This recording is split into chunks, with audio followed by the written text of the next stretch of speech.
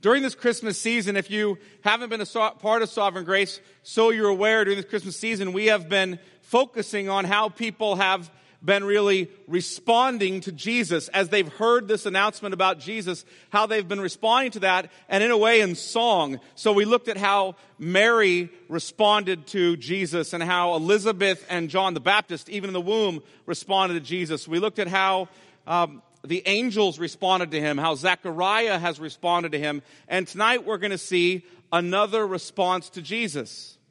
Really a response in which another man breaks out in praise, this man being Simeon.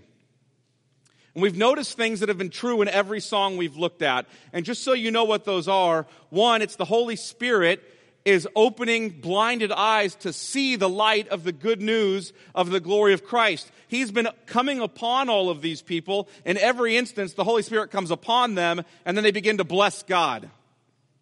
The other thing we've seen is that when someone sees the light of the good news of the glory of Christ, they're in awe, and they break into praise. So we've seen those two things in every case. The Holy Spirit comes upon them, they see Jesus for who he is, and they become awestruck by him and break out into praise. And I want to make sure, as we look at that, as we look at these songs, and even the song of Simeon, that we don't miss something in all this.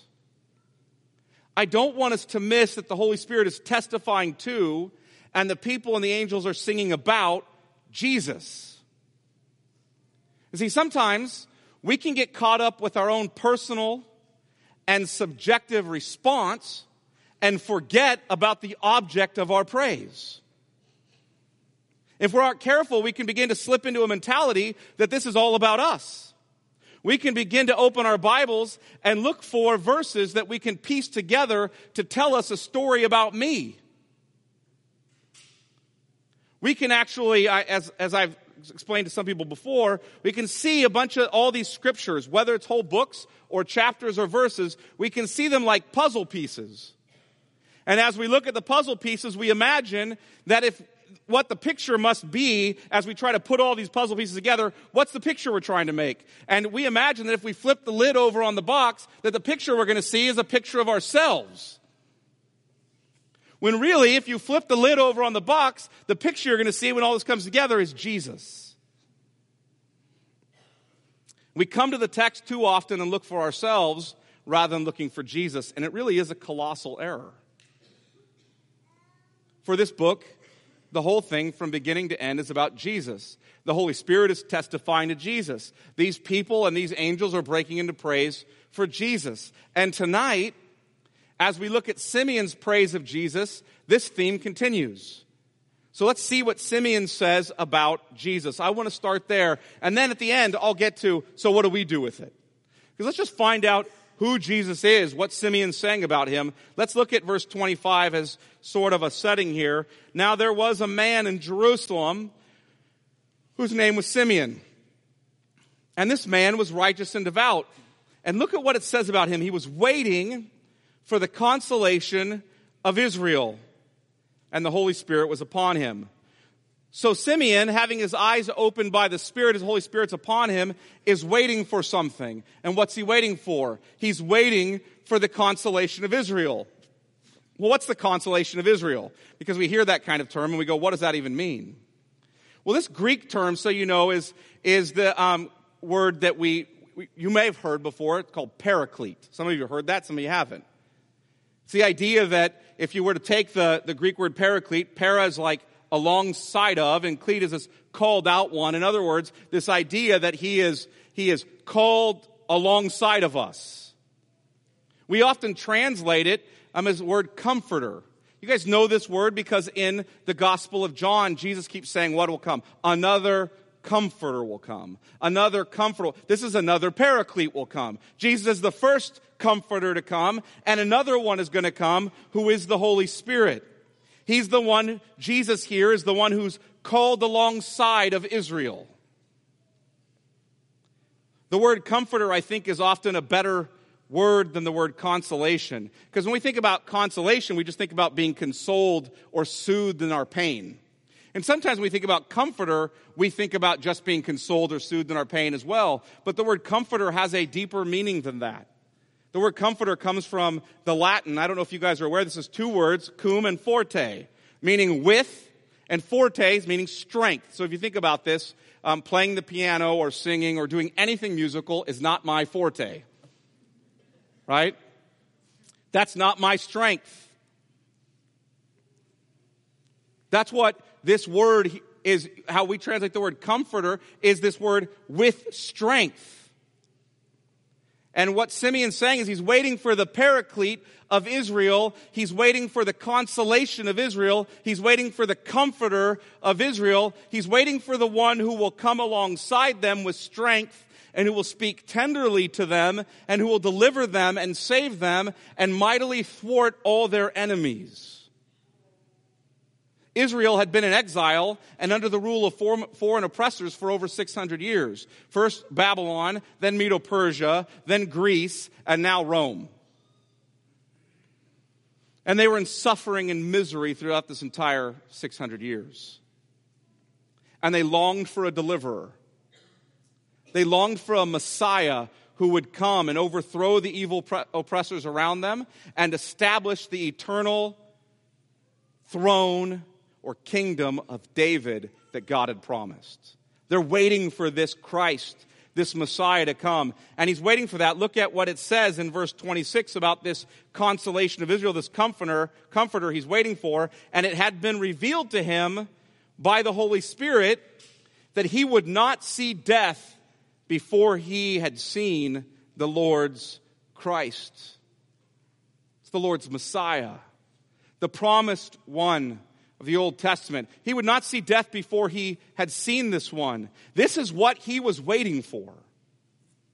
Simeon is waiting for and longing for the advent of Christ. Simeon's waiting for Christmas.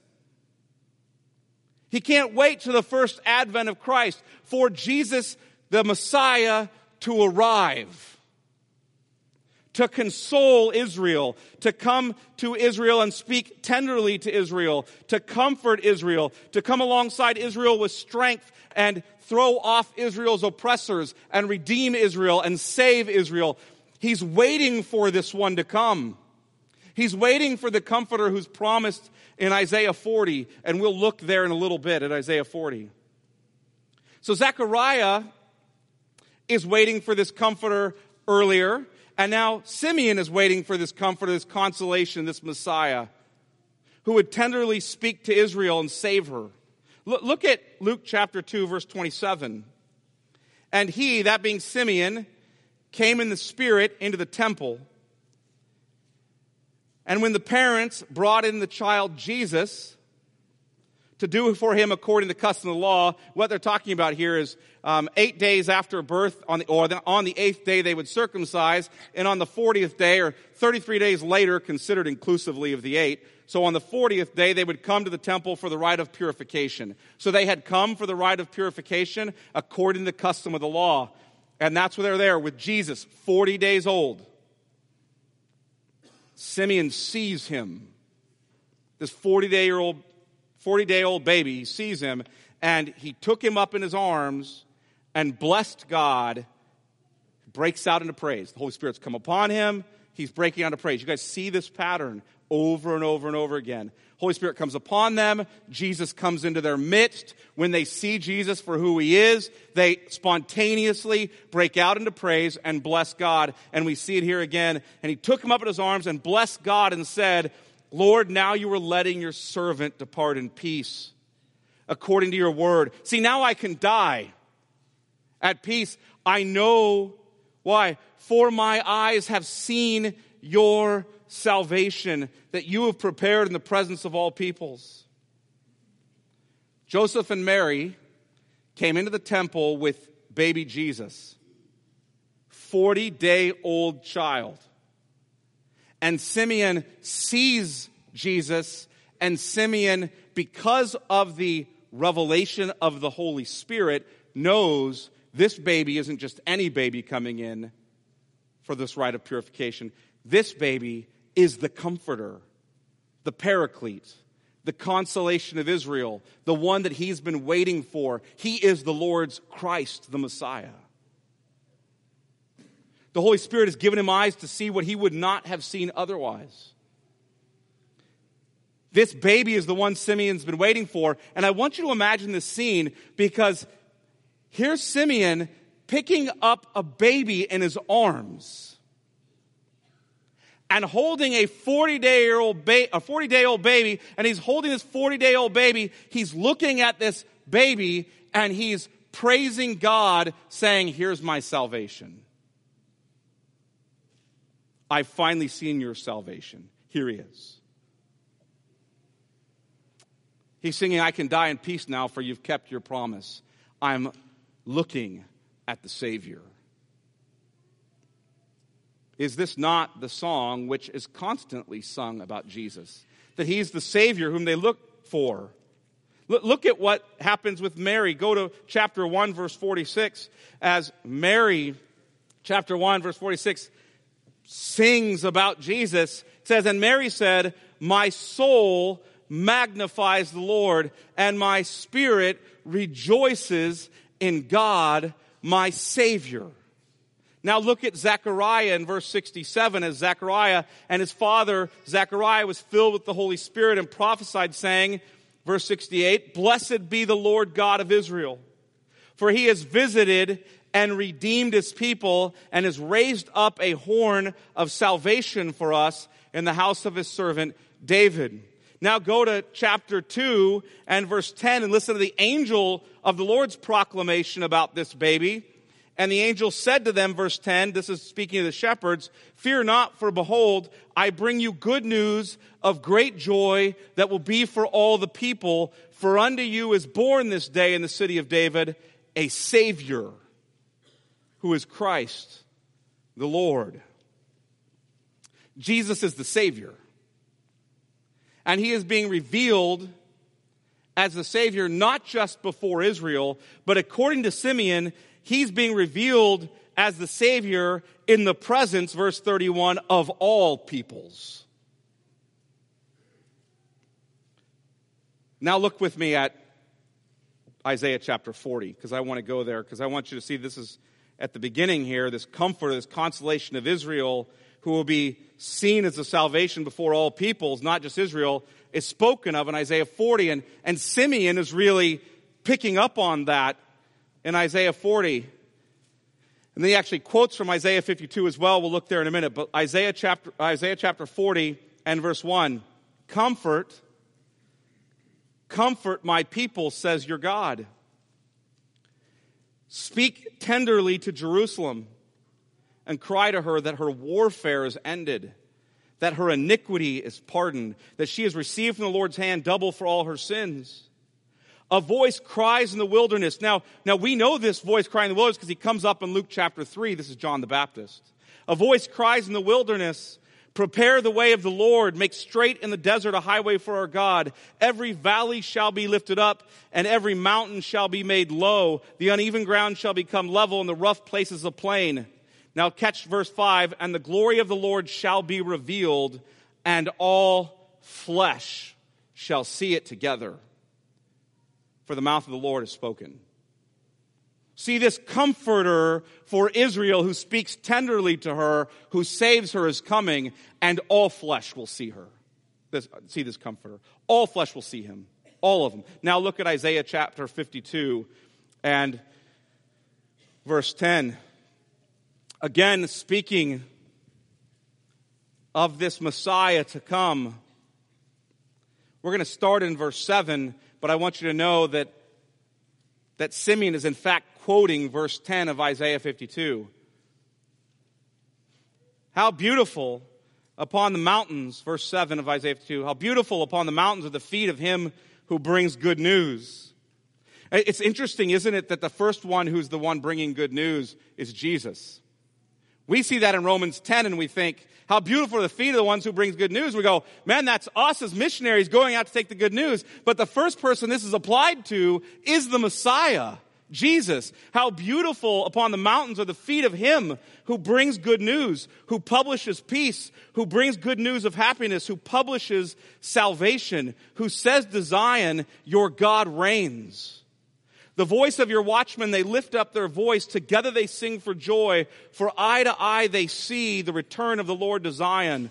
Break forth together in singing, you waste places of Jerusalem. For the Lord has comforted his people. He has redeemed Jerusalem. Now here goes the quotation. The Lord has bared his holy arm before the eyes of all the nations. And all the ends of the earth shall see the salvation of our God. Is that not what Simeon sings of? For my eyes have seen your salvation, that you have prepared in the presence of all peoples, all nations, all ethnes, every people group. He's also quoting Simeon, by the way, so you know, not just Isaiah 52:10, but Psalm 98:2. And I just read this, you don't have to turn there. The Lord has made known his salvation. He has revealed his righteousness in the sight of the nations. Not just Israel, the nations. Jesus is the Savior of Israel, the Messiah, the King who's come to comfort his people. But Simeon's song does not stop with just acknowledging that Jesus is Israel's Savior, who is witnessed by all people. No, Simeon goes on to say that Jesus is in fact the Savior of all peoples. So it's not just that all peoples will witness that this Messiah is saving Israel. It's that he is the Savior of all of them too. Look at Luke chapter 2 and verse 32. Simeon's song goes on. After he says, my eyes have seen your salvation, he, that being your salvation, this baby he holds in his hands, is a light for revelation to the Gentiles. That's all the non-Jewish nations. And for glory to your people Israel.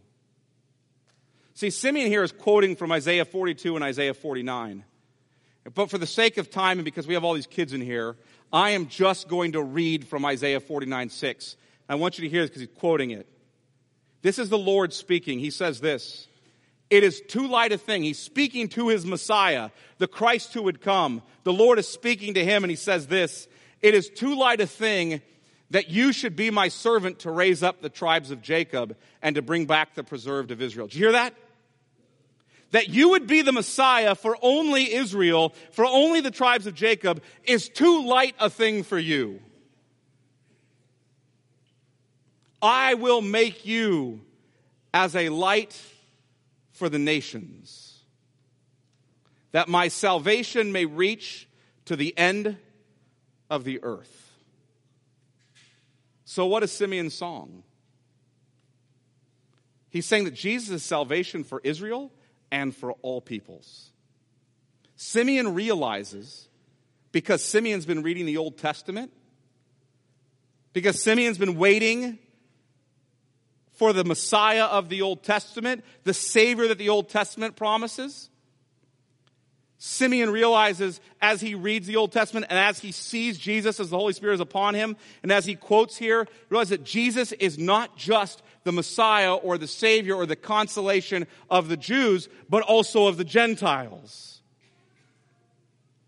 Jesus came as a Savior of all peoples. In other words, the first advent of Jesus, which we call Christmas, was not just for Israel.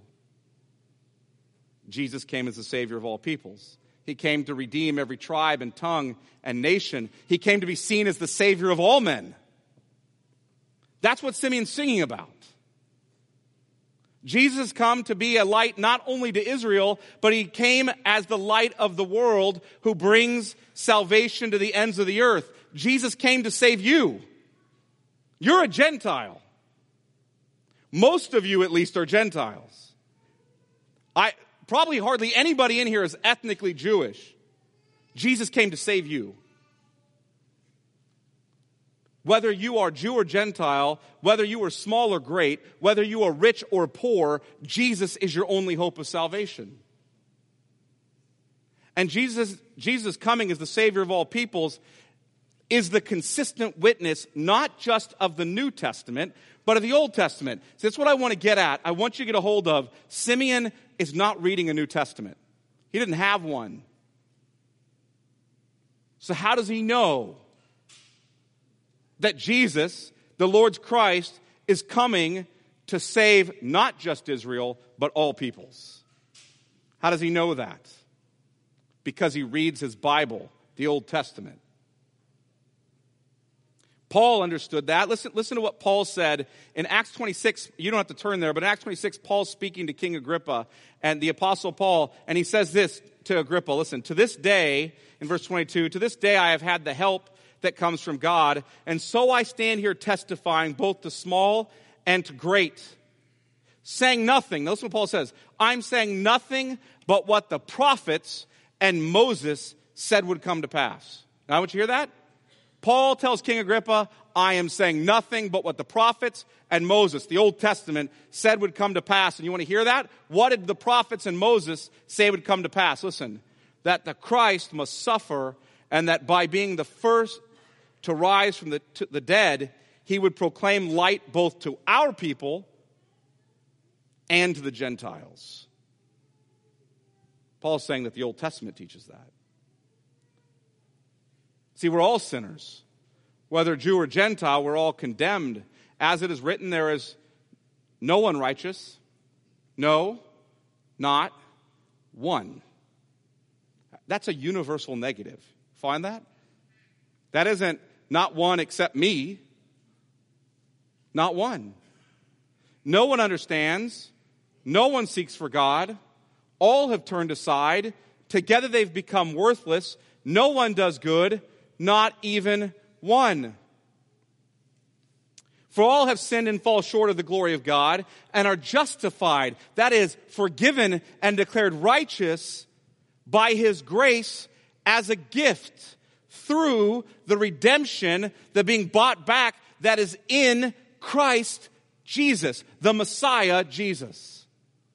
He's come to save both Jew and Gentile from the penalty due to us for our sins. Now that we have considered Jesus and Simeon's song, and not nearly as much as I would like to, trust me, I had all these Old Testament passages I had to cut out. Just tons. But I want to offer two applications for you by way of questions I want to ask you. First, here's the first question. Are you looking to Christ as Savior and Lord? Are you looking to him as Savior and Lord? See, I implore you to be reconciled to God through Christ. If you're an unbeliever, you need to understand something. There is a God. He is holy. He has given a law. You have rebelled against it. You are a sinner by nature and by choice. And God's holy, just wrath abides upon you. You are condemned already, though you don't yet feel all the effects of it. But you will, if you continue in your current state. You will. You will die, and you will not go to a better place. You will die, and you will suffer the just wrath of God in hell for eternity. I don't tell you that because I want you to be there. I tell you that because I want you to look to the only one who can save you from that condemnation, Jesus. He's it. He's it. He is the only option God has offered. There is no other. Jesus is the way, he's the truth, he's the life. No one, that's a universal negative, no one can come to the Father, but, here's the exception clause, through him. Hear that? No one can come to the Father but, exception clause, through him, Jesus. He's it. If you're not a believer, I implore you to look to Christ to save you. You might say, I have a relationship with God. Yes, you do. You have a relationship with God, but if you are not looking to Christ, your relationship stands as one as an enemy of God. You might feel fuzzy about him, but he is going to condemn you. And you need a relationship with him that is reconciled, and reconciliation comes only through Jesus. That's why Christmas is celebrated by us. Because Jesus came to reconcile us to God. God reconciling the world to himself through Christ. He's it. You don't reconcile yourself to God. Jesus reconciles you. So look to Christ and be saved. What do you have to do? Look to him. That means turn from looking to yourself and look to him. And you'll be saved. If you're a believer, keep looking to Jesus as your salvation. I want you to be aware of this, believers. You don't stop looking to Jesus for your salvation. Okay, I did that, and now what do I do? And I'm going to improve upon my salvation through my works now, right? No. Jesus is your salvation. You keep looking to him. He's all any of us have. He is our righteousness and sanctification. We don't just look to him at the beginning of our salvation, we look to him throughout our lives. Here's the second question. What are you doing with this good news, believers? What are you doing with the good news? Are you pointing others to Jesus? See, did you know that Christmas has huge implications to mission? We are not just receiving this great light of the world so that we can hide it under a bushel in a corner. I want the Spirit this evening, I want to say this morning, right? But I want the Spirit this evening to use his word to grab hold of you for mission before you leave. And I want to do that by tweaking you a little bit. I want to look at a text that might throw you a little bit for a loop, because it threw me for a loop when I was studying it. And I get all geeked out on this, and maybe you won't. But I want you to look anyway, because I believe the Holy Spirit will use his word. Look at Acts chapter 13 really briefly. Paul and Barnabas are out on mission together, going from city to city. And as they go out on mission, they go first to the synagogues all throughout the Roman Empire and preach the gospel in the synagogues first, point to Jesus as the hope of Israel first, and then they go from there out to the Gentiles and preach to them. And in chapter 13 and verse 45, we see this interesting text. But when the Jews saw the crowds, they were filled with jealousy and began to contradict what was spoken by Paul, reviling him. These crowds had circled around Paul. The Jews were upset about it. And Paul and Barnabas spoke out boldly, saying it was necessary that the word of God be spoken first to you. Since you threw it or thrust it aside and judge yourselves unworthy of eternal life, behold, we are turning to the Gentiles. Now look at what he says, why they're turning to the Gentiles. I want you to hear this, believers, because this one threw me for a loop. For so the Lord has commanded us, saying, now what did the Lord command them? I have made you a light for the Gentiles, that you may bring salvation to the ends of the earth.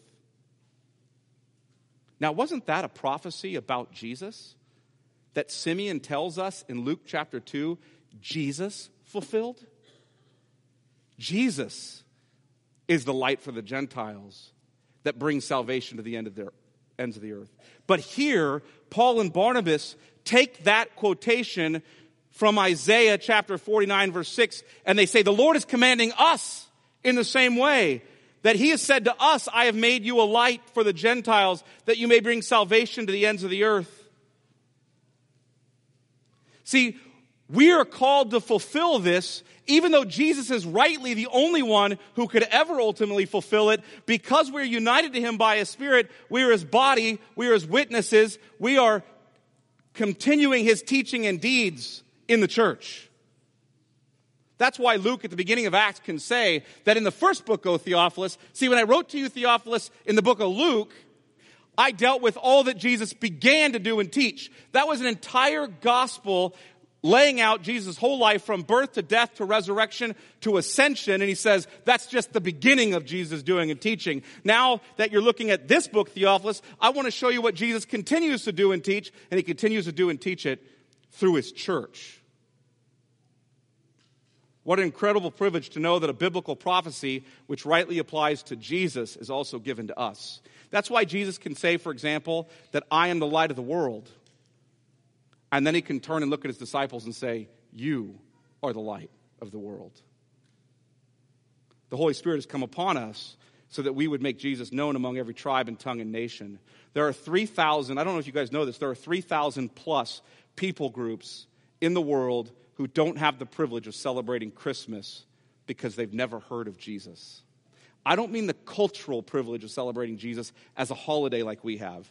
I'm talking about they've never heard of the first advent of Christ. They're never able to celebrate that.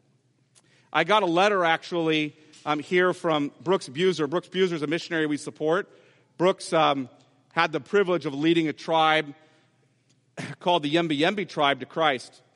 And Brooks left there recently and was back here for will be here for a total of about a year before he goes back to the tribe to see them at all. And when he was leaving, a neighboring tribe came to him and brought him a letter. This is a neighboring tribe that doesn't have the gospel. And they came to Brooks and they said, we want to give you this letter. And Brooks talks about the man who brought the letter that he was in a tribe that had heard that there were missionaries on the island speaking to various tribes and that had been with various tribes for some time. And this tribe had heard about it for quite a while, and the tribe had members of the tribe dying off in old age and still hadn't heard this message, and they wanted some missionaries to come. And so they send this man, they get together all their money, and send this man sort of to the main city where Brooks is going to be. And he takes all the money he has, cobbles it all together that the tribe has. He goes there, he goes in the store, buys himself some clothes so he's not humiliated in the main city there. And he comes to Brooks and he presents him with a letter. I want you to hear what this is. It's a letter from the Isahu people. Here's what they write to Brooks to bring to us. I want you to read this letter to the churches in America. Yes, I am writing because I have some things with you ones. I have a big worry that I am not sure what will happen when death comes. I've heard from the other tribe that has the mission that they now know. I am sorry for myself that I do not know. I worry for my life, so I'm asking that you will send the mission to my village too. The men and women of Isahu village, we are very hungry for this talk that it will be in our bellies. Please have pity on us. In all other places of the ground, we have heard that they have the talk of God, but us ones of Isahu are still standing without, we have nothing. I have heard of others hearing this talk in other villages, but this talk is not in Isahu yet. So please send some to learn our language and teach us this talk so we can know it too. Please have pity on our lives. We don't know what will become of us when death is on us. So I'm asking with a big, strong request that you will come to us and teach us of this talk. Our language is not hard here in Isahu. Please come. See, as believers at Christmas, we do not just give thanks for Jesus coming to save us. We're reminded that Jesus has come to save all peoples, and that he's commanded us to be about his mission of seeking and saving the lost. The church is Jesus' mission strategy. So I guess I leave you with two exhortations that Christmas should always remind you of. You ready? 1, let Christmas remind you to look to Jesus as Lord and Savior. And 2, let Christmas remind you to obey the command to make Jesus known to those people who have not yet heard, whether we are going or sending. For we should join with the psalmist and with Jesus and with the great cloud of witnesses in heaven singing, let the nations be glad and sing for joy, for the Lord's Christ has come. His name is Jesus, for he is our salvation, a light of revelation to the Gentiles and for glory to your people, Israel. Let me pray. Father, we ask that we would be a people who look to Jesus ever and always as our salvation. That you would know that you have come, you've sent him to save us. That he is our hope, our comforter, our consolation. He is our Savior and our King. That we need him.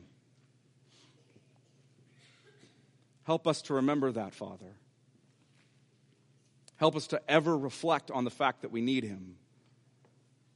And that he is a greater provision than we could ever imagine. And Father, help us to also be mindful, to remember that there are thousands of people groups, billions of people who have never, ever heard of the first coming of Jesus. Help us not to shirk from the responsibility to be with your Son, the light of the world. We pray this in Jesus' name. Amen.